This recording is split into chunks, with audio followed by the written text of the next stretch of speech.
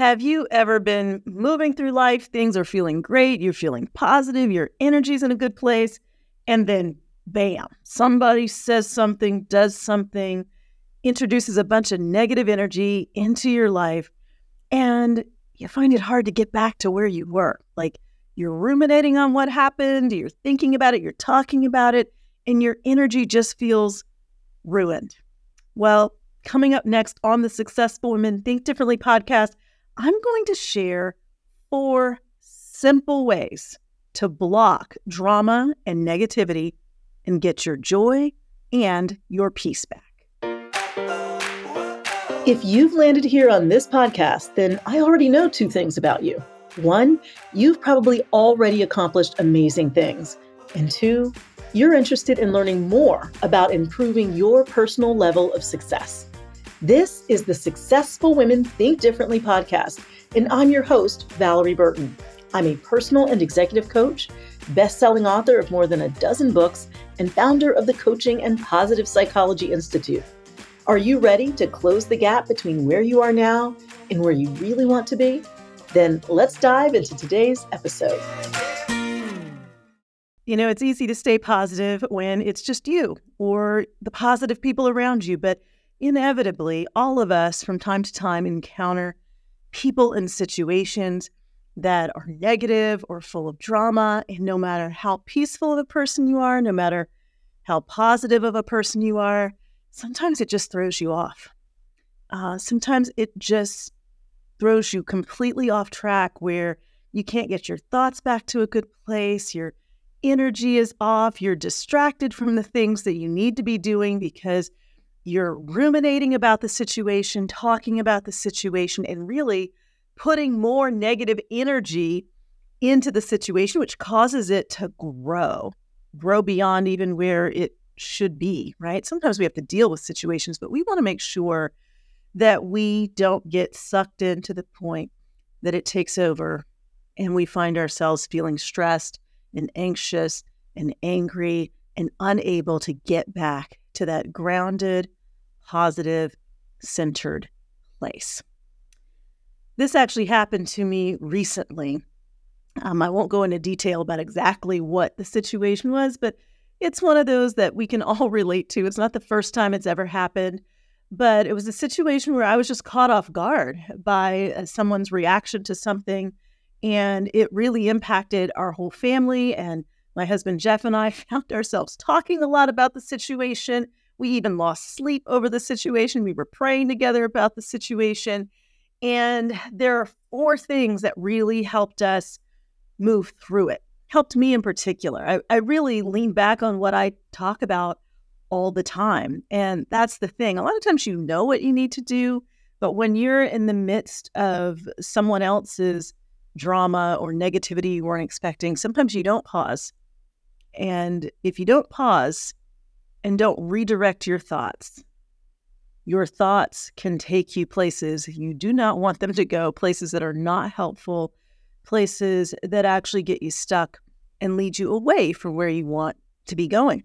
This podcast obviously is Successful Women Think Differently. And in the face of negativity, successful women, successful people in general really do think differently. So here are the 4 ways to get yourself out of that drama and negativity, really to block it so that you can keep your joy and your peace. All right, here we go. Number 1, you've got to exercise discipline. When you are thrown off, the thing is, you're going to respond. You're going to react. A lot of times we react almost instantaneously to negativity. Think about those times when maybe you've made a phone call to a credit card company or your bank or a retailer, and you talk to a customer service rep, and maybe the person said something that was rude or they weren't very helpful. Have you ever had that happen and you're thrown off completely? Here's the thing.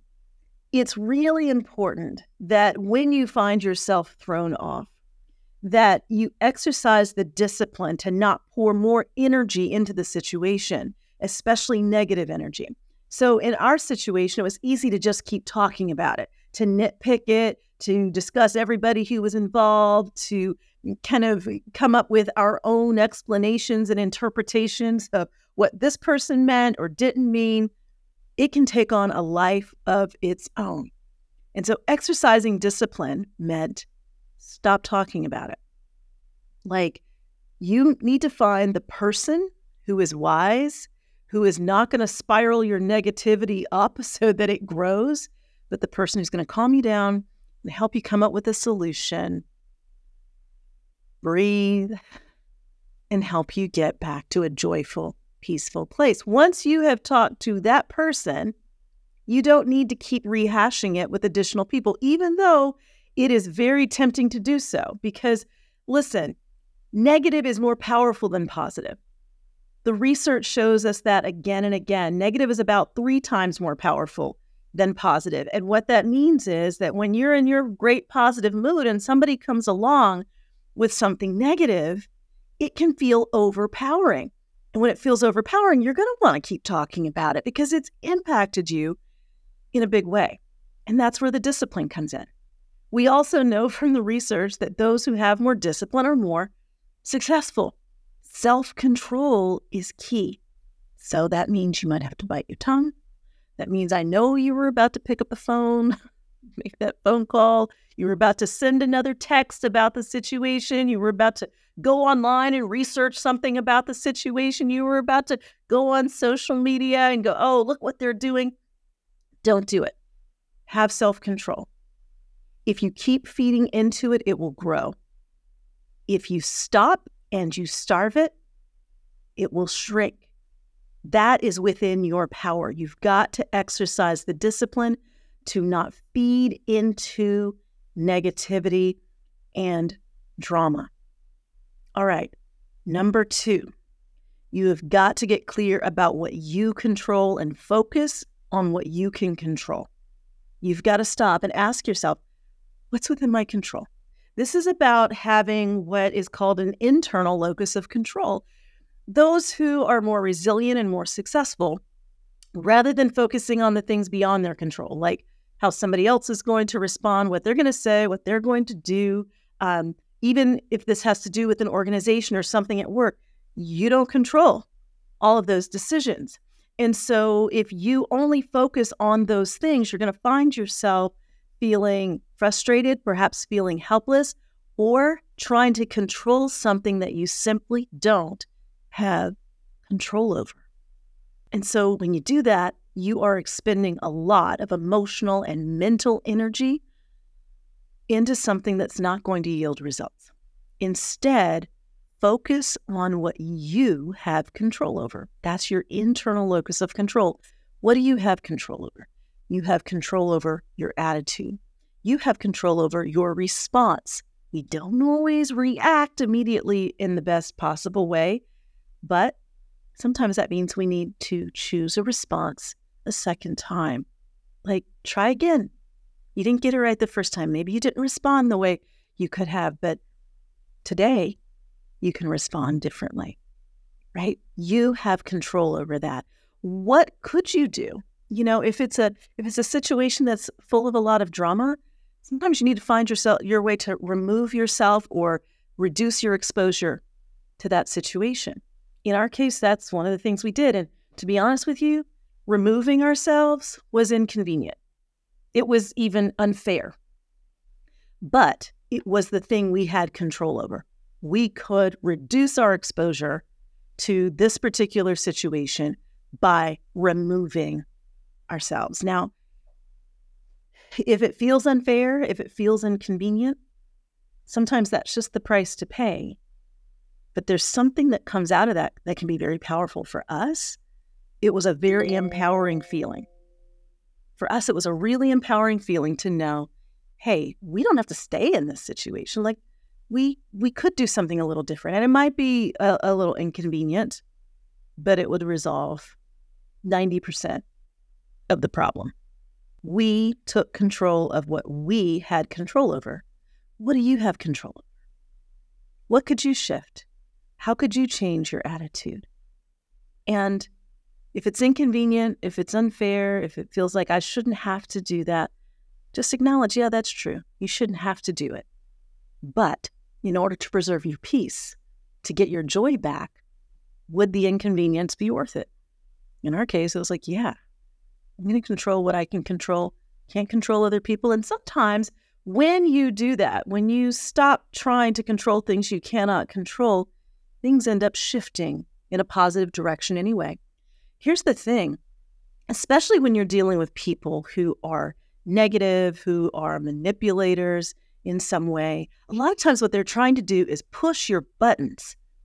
And they like to push your buttons because they get a reaction. A reaction really represents control. I can control what you do, how you react, how you feel by pushing your button. But when you deactivate the button, by removing that reaction, by removing yourself, you get your power back. And so a lot of times what ends up happening is that people that are button pushers, when you disable the buttons they like to push, they eventually just move on. It's not any fun anymore. They can't control you anymore. And so I want you to see where you have some power in the situation, and that power is in what you can control. All right. Number three is something I talked about a couple of episodes ago, and it's a gratitude adjustment. A gratitude adjustment is when you stop in the middle of a situation that's, it's not all positive, but you notice what you have to be grateful for. What are the blessings of the situation?